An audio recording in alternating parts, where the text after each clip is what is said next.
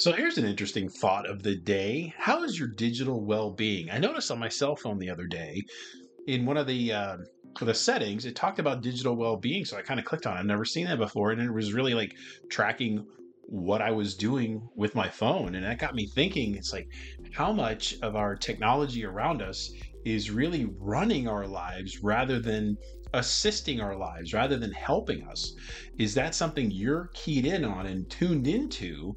Of are you really managing what you want and what is distracting you, what is taking you in a certain direction, and then but all of a sudden you realize you've wasted some time and you really aren't focused on the things you want to. So take a few minutes and take a good inventory of the things you use, and are they tools to help you be better than what you are, or are they running your life for you in a way you don't want it done?